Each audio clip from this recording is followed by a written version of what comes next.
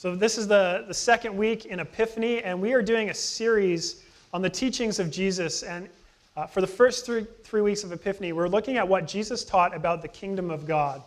Because everything that Jesus said, everything that Jesus did, comes under this statement that he made. The kingdom of God is at hand. Repent and believe in the gospel. Last week, we looked at what is the kingdom of God like. And we concluded that the kingdom of God is a lot like its king. When Jesus says the kingdom of God is at hand, he means it quite literally, that the kingdom of God is making a personal appearance because the king is walking in your midst. So when you see Jesus heal someone, when you see Jesus mend a body, this is a glimpse into the wholeness of the kingdom of God. When we see Jesus teach about ethics, we see that this is a glimpse into the way things will be when God finally establishes his reign on earth. And what Jesus does and says then is all a picture into the kingdom of God. And so if we want to know what the kingdom of God is like, we need to know what the king is like. This week, I want to focus on the way into the kingdom of God. St. Paul writes in his letter to the Colossians, God has delivered us from the dominion of darkness and has transferred us into the kingdom of his beloved Son. You see, simply acknowledging the kingdom of God isn't what Jesus is driving at. He's always after a response. His message always comes with repent and believe. His desire then is to take us out of the kingdom of darkness and bring us into his kingdom of light. And he doesn't want to just convey that information. He wants lives to be changed by that information. So if you open your Bibles with me to Luke chapter 11, we're going to be looking at verses 29 through 36 this morning. We're going to look at three things. We're going to look first at the challenge of the kingdom of God. Second, we're going to look at the place the kingdom should have in our lives. And then finally, we're going to look at the power of the kingdom of God. And by looking at the challenge of the kingdom of God, the place of the kingdom of God, and the power of the kingdom of God, we will see the way into the kingdom of God. Now, if we're honest, this passage, verse 29, starts a little odd, doesn't it? When the crowds were increasing, Jesus began to say, this generation is an evil generation. This is great church planting advice. As your church starts to grow, start calling them evil. And this is even a little out of ordinary for Jesus. This is not usually how he responds to crowds. He does it sometimes, but more often than not, he'll sit down and he'll teach the crowds. He'll even feed the crowds. He'll engage the crowds. And then afterwards, he'll go home and have dinner with someone. This seems a little odd. What is going on here? It's helpful to recognize all of chapter 11 is really a chapter of controversy and conflict. In verses 14 through 11, Jesus had recently been accused of being Beelzebul, the prince of demons. This is not a good start to anyone's day. And then there are other people coming to Jesus demanding signs from heaven that Jesus prove who he is. And so with the crowd increasing here, the gathering of people, it's not necessarily because they are receptive to the message of the kingdom, but they want to be spectators and investigators. And by and large, there is suspicion towards Jesus. They want Jesus to prove himself. And Jesus knows this. This is why he says in verse 29, this generation is an evil generation. It seeks for a sign. This whole issue with signs hasn't gone away. And it's this desire for a sign that makes the generation evil. And you might be thinking, well, what's so bad with wanting a sign from God? I think many of us here, we wouldn't mind if God would drop us a sign. You might be trying to figure out, is Jesus really who he is? And you would pray and you'd hope that God would reveal himself in such a way that you understand that Jesus is who he is. That sort of sign, that seems not so bad, does it? And I don't think it is. In the Gospels, we see Jesus do miraculous things. We see promises that signs will accompany the gospel. So what then is the problem? You see, it's one thing to ask God to make himself known to you in a way that you can understand. But that's not the sort of sign Jesus is talking about here. When I first started following Jesus, I was very, very reluctant. 1 foot in, 1 foot out, really trying to figure out, is this worth giving my life to? And I started praying for signs because I wasn't totally sure. And this was during my undergraduate studies, and each day I would pray, God, make yourself known to me in a way that I understand.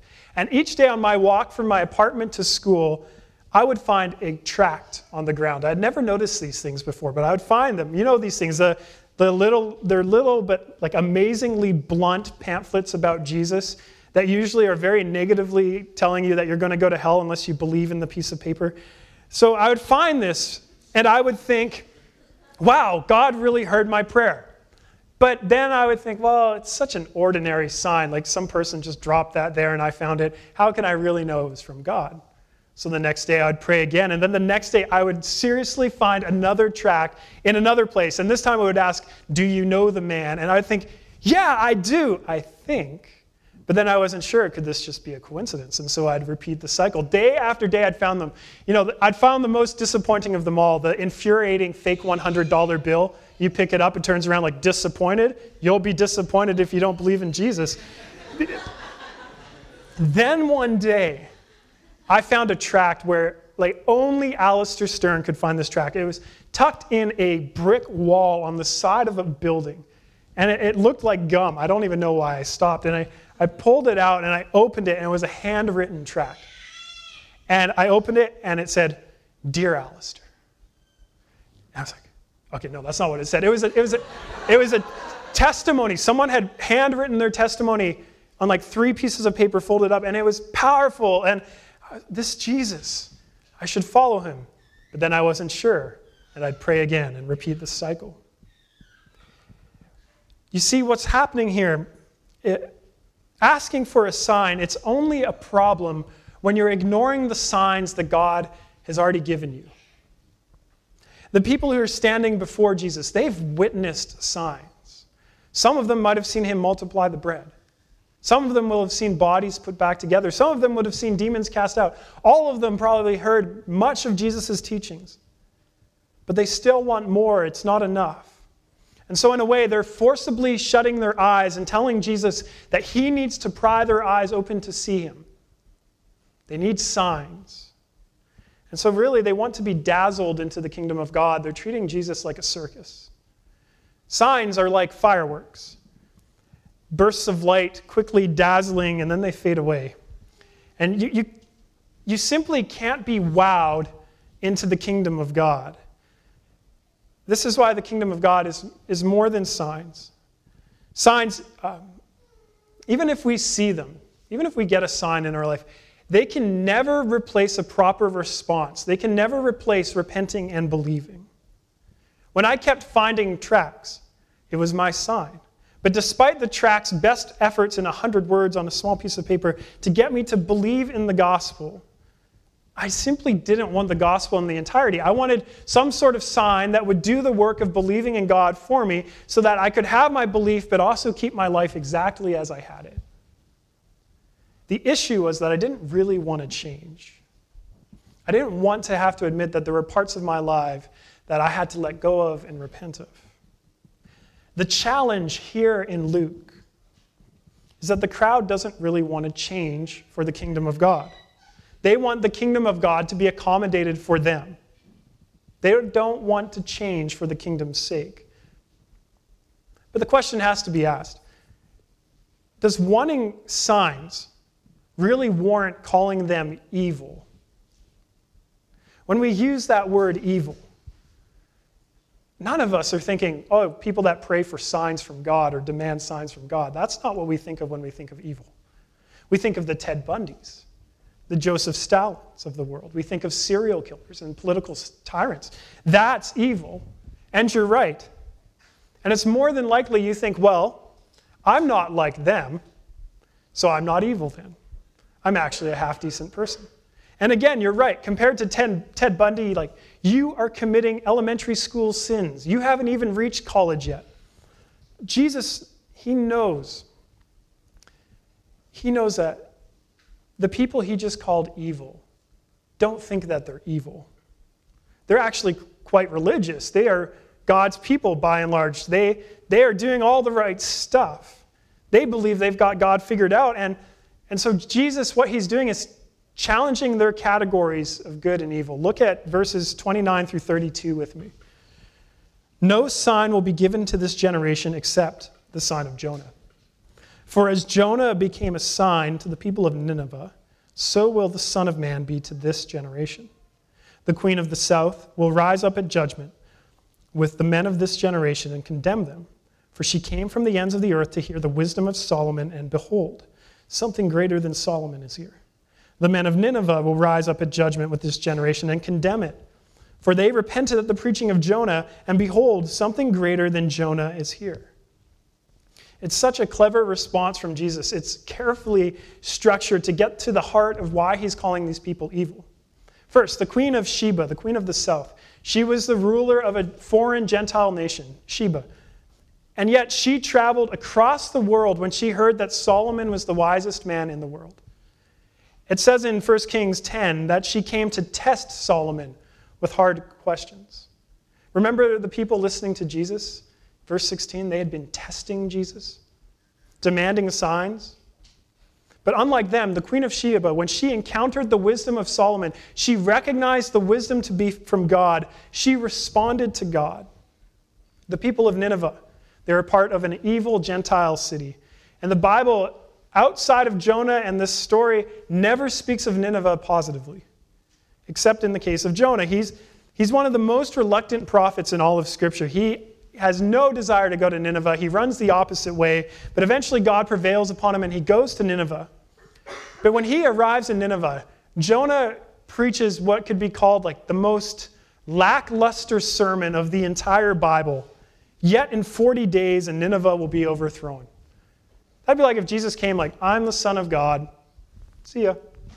So he just tells them the facts. He doesn't call for a response. And yet Jonah's weak and effortless preaching elicited a huge response from the people of Nineveh. As a nation, they repent. The king demands a fast. Even the animals have to repent. Nineveh responded to God. So what is Jesus doing with these two examples? Jesus says that the queen of Sheba, she'll rise up with this generation at judgment and condemn it. The people of Nineveh will rise up with this generation at judgment day and condemn it. By the time Ted Bundy was arrested, he killed at least 28 children and young women in horrific ways. And in jail, it was reported that Ted Bundy made a personal confession in Jesus Christ for the forgiveness of his sins. And the day before he was executed, he had agreed to do one last interview with a famous Christian evangelist who had a radio show. And in that interview, he was asked about his faith, and he was asked about any sense of remorse. Here's what Ted Bundy said. I know people will accuse me of being self-serving, but through God's help, I've been able to come to the point much too late where I can feel the hurt and pain I'm responsible for.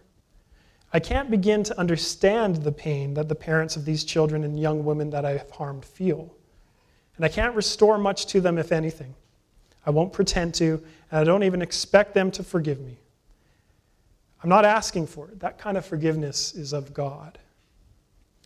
Whether or not you believe that Ted Bundy's confession in Christ was sincere, here's a question. What if Ted Bundy rises up at Judgment Day and judges you because he responded to the kingdom of God and you didn't? That is an uncomfortable question, isn't it? Now, I feel the same way that you do about that question. I don't like it. What business would someone like Ted Bundy have telling me whether my life was fundamentally good or evil? When Jesus brings up the queen of Sheba, when he brings up the people of Nineveh, the audience listening to him would have the same response. What business would they have judging us? You have to remember that to a Jewish audience, they believed at Judgment Day the Jews would rise up and judge the whole world. And now Jesus is telling them that Gentiles are actually going to rise up and judge them. Just as we say, I'm a good person, I'm not like Ted Bundy, these people would look to other people comparatively to establish their goodness. I'm a good person, I'm an Israelite, I'm a part of the kingdom of God, I'm not from Sheba. Or I'm a good person, I'm not an evil Ninevite. They'd be thinking the exact same thing. What business would these people have judging us? So what is Jesus doing with this very challenging illustration? He's challenging their goodness by challenging how they determine it. If our goodness is simply determined by a sliding scale, then yeah, it's not all that hard not to be evil. That's what's happening if our goodness is based on comparing ourselves to others. You might think, well, I'm a pretty good person. You might even think I'm fine or I'm okay. You might even realize I'm not all that great of a person, but I'm not evil. But Jesus says that your place at the judgment day of God is not determined by your moral performance. It's not determined by whether you think you're good or bad or how you fare in comparison to others. It's determined by your response to God. Think about the people of Nineveh. They responded to God. And we see there that their scale of comparison wasn't based on comparing Nineveh to other cities. It may have at one point. But they hear of a God, and however they understood God, they knew that if by definition God is righteous and perfect and holy, full of justice, and if he says that they're evil and destruction's coming, that in comparison to that, any crack, any absence of goodness, yes, makes them evil, and they better repent. They didn't try to fight back against the message and say, actually, Nineveh is doing pretty good. We're a bunch of good people. They repented. And now Jesus says something greater than that's here. Something greater than the wisdom of Solomon. Something greater than the message of repentance to Jonah. I'm here. The kingdom of God, the people he's talking to, the kingdom of God is in their midst. And they refuse to respond to such a great message. A message that the scriptures tell us that angels wanted to peer into, that the prophets throughout history just wanted to know. Instead, they respond arrogantly by asking for more signs, by testing Jesus, by setting themselves above Christ to judge him. So the challenge of the kingdom then is that we have to have a proper response to get into it.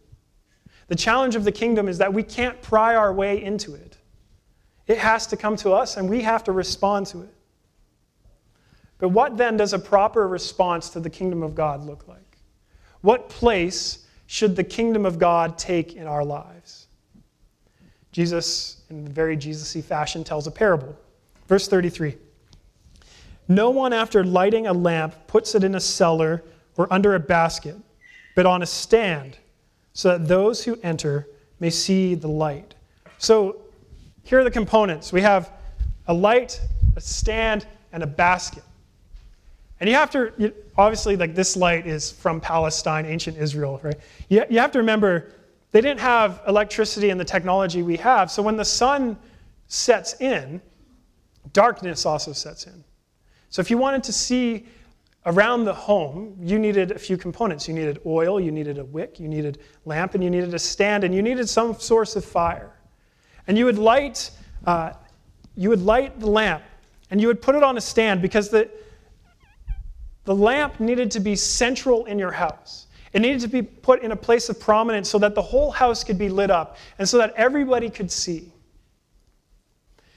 If you didn't have the lamp placed properly in your house, you were just bumping around in the dark.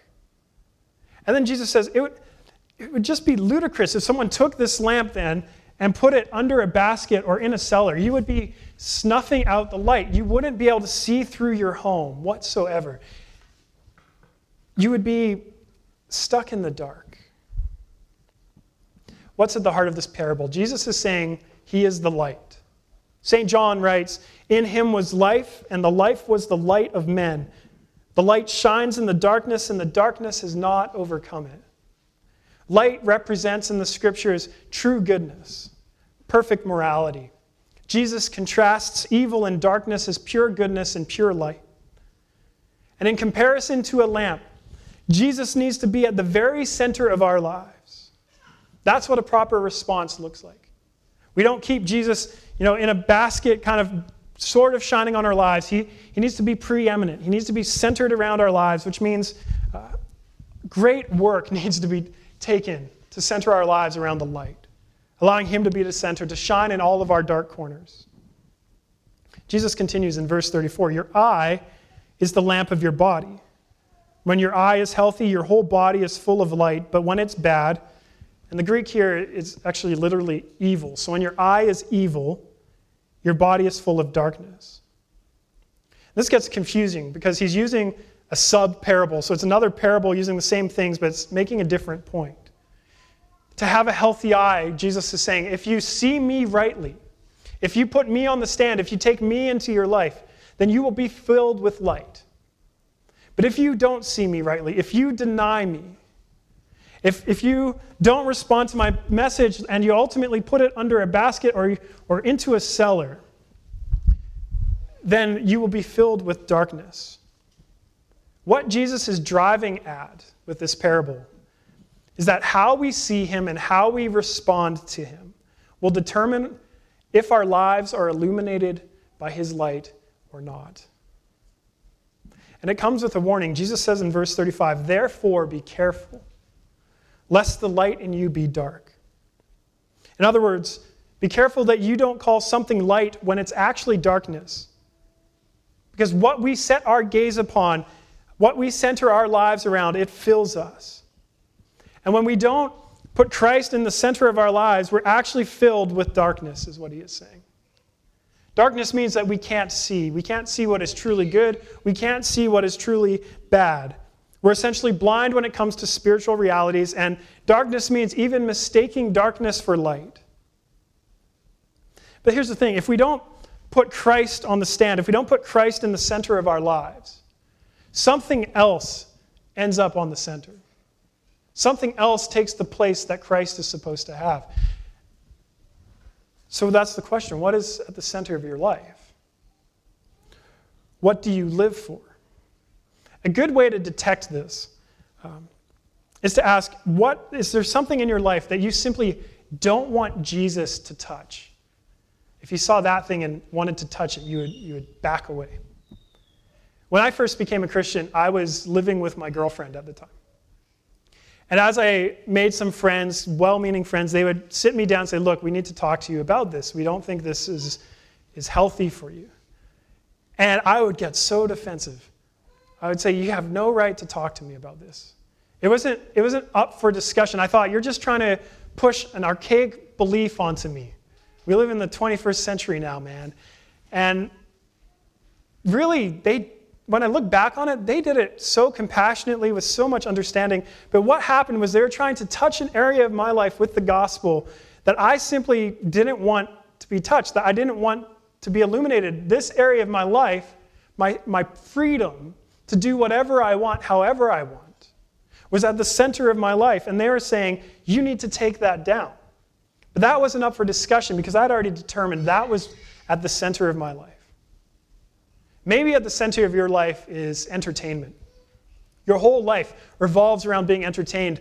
Where's the next great restaurant you're going to eat? That's always the question. Or what's the next show that you're going to see? Or where am I going to travel next? What's the next great travel destination? And so all of your time and your money and your effort goes into keeping yourself entertained because that's where you derive a sense of satisfaction and contentment. And you may even be driving yourself into crippling debt, but you would rather be a slave to debt than a slave to boredom or a slave to responsibility. And so you don't want Jesus to touch this area of your life.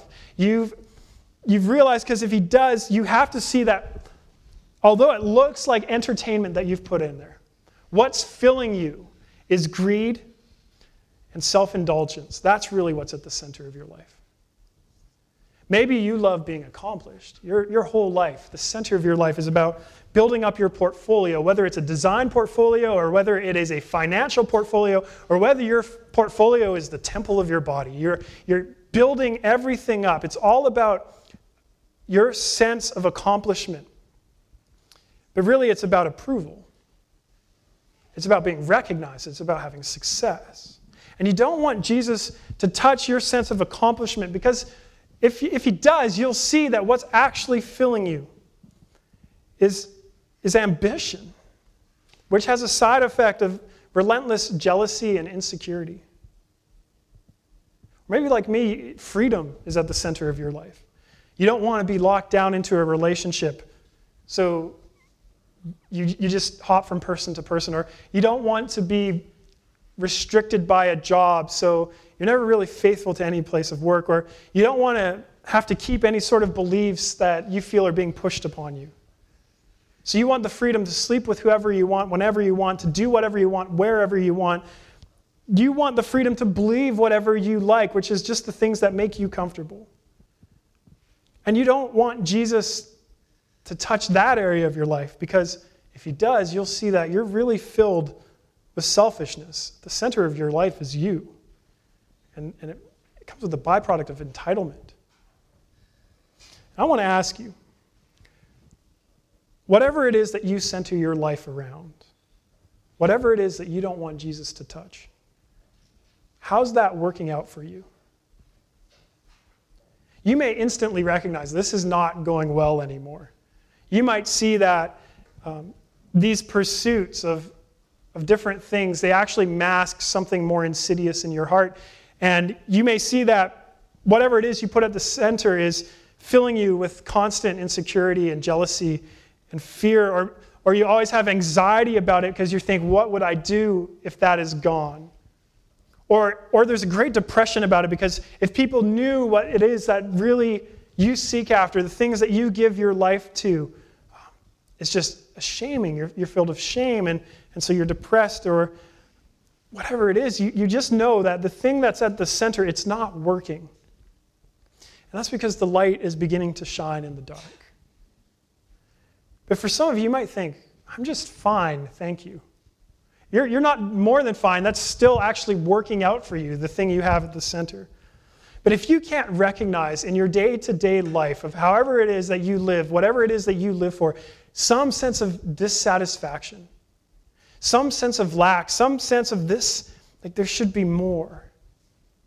It's either because you're being dishonest, or you're in denial, or because you've actually become blinded by the light that you can't see anymore that there's more.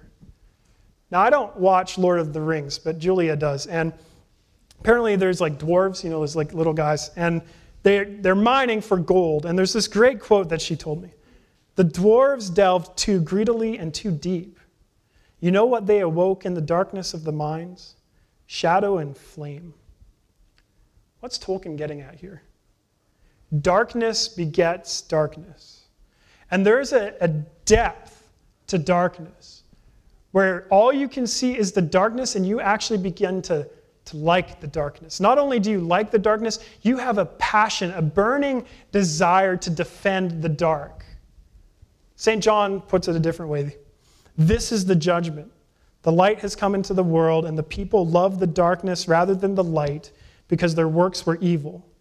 For everyone who does wicked things hates the light and does not come to the light, lest his works should be exposed. I get it. I get that no one wants to come on a Sunday morning and hear that you're evil. And I enjoy telling you that about as much as you enjoy hearing it. But just because we don't like hearing something doesn't mean that we don't need to hear it. And just because something is uncomfortable when we hear it doesn't mean that it's not for our good. When God calls us into repentance and when God calls us to acknowledge evil in our lives, it is never to condemn us. It's actually to bring us into more life. It's always for more. It's always for our good. So anytime you feel that twinge of conviction to repent, it's because God loves you. In our passage in Luke, Jesus tells the increasingly large crowds that there's so much more to see than signs. They're beholding the light. And to behold the light means to recognize that you're in darkness, which meant they needed to recognize that Jesus has the authority to declare them evil. If he truly is God in the flesh, he really does know what he's talking about when he calls this crowd evil. He's challenged them to recognize that if they refuse to respond, they will be left in the dark. And whatever it is that is at the center of their lives needs to crumble, because Jesus is the king of the kingdom of God, needs to have that place. He needs to be center. He needs to be their all. So how then do we get out of the darkness into the kingdom of God? Where's the power for that? It comes back to the sign that Jesus gives us, the sign of Jonah. While in Luke's gospel, this is fundamentally about calling people to repentance like Jonah did. The sign of Jonah is also about resurrection.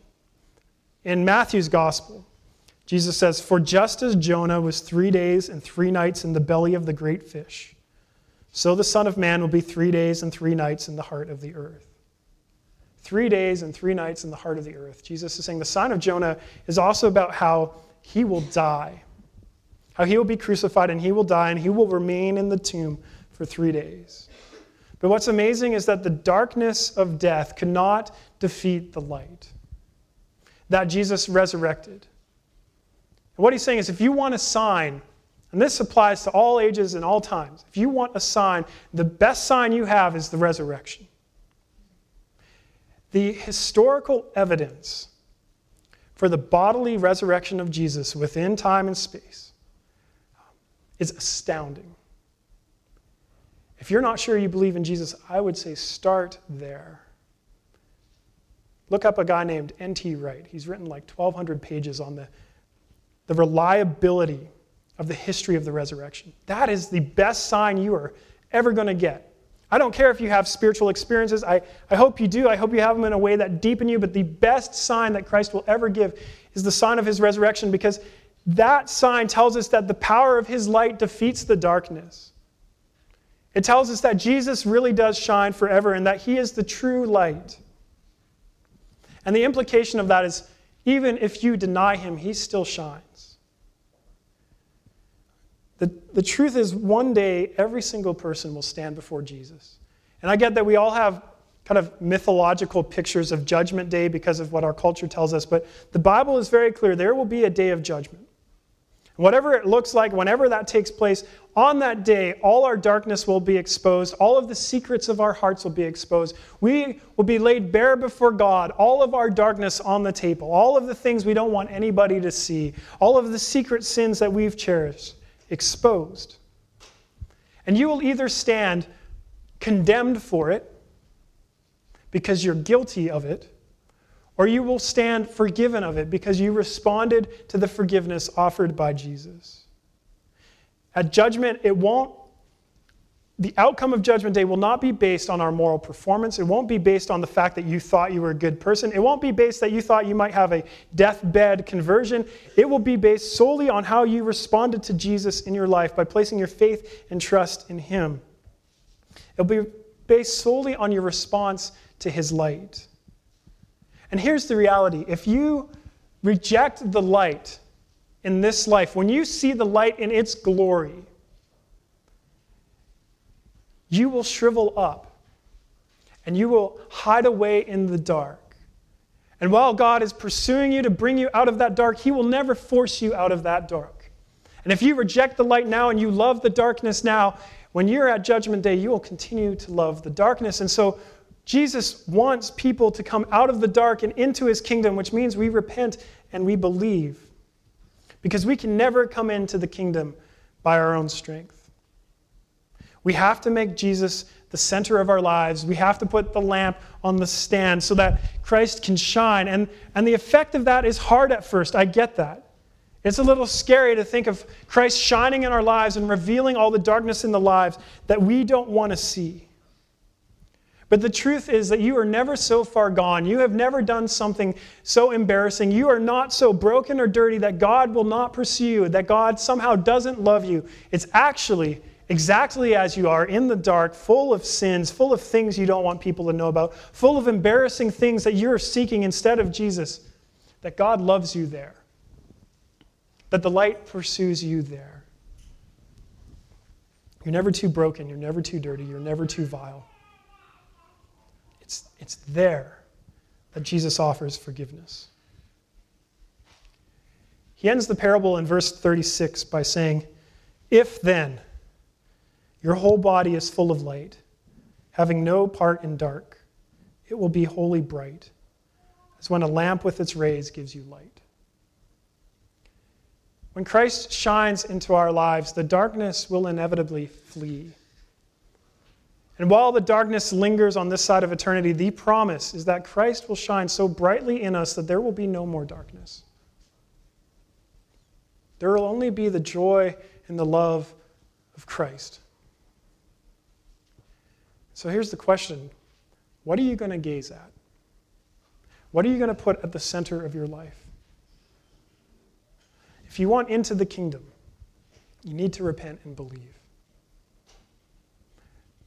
But that is always for our good, because God is always offering us his unending love and his unending presence.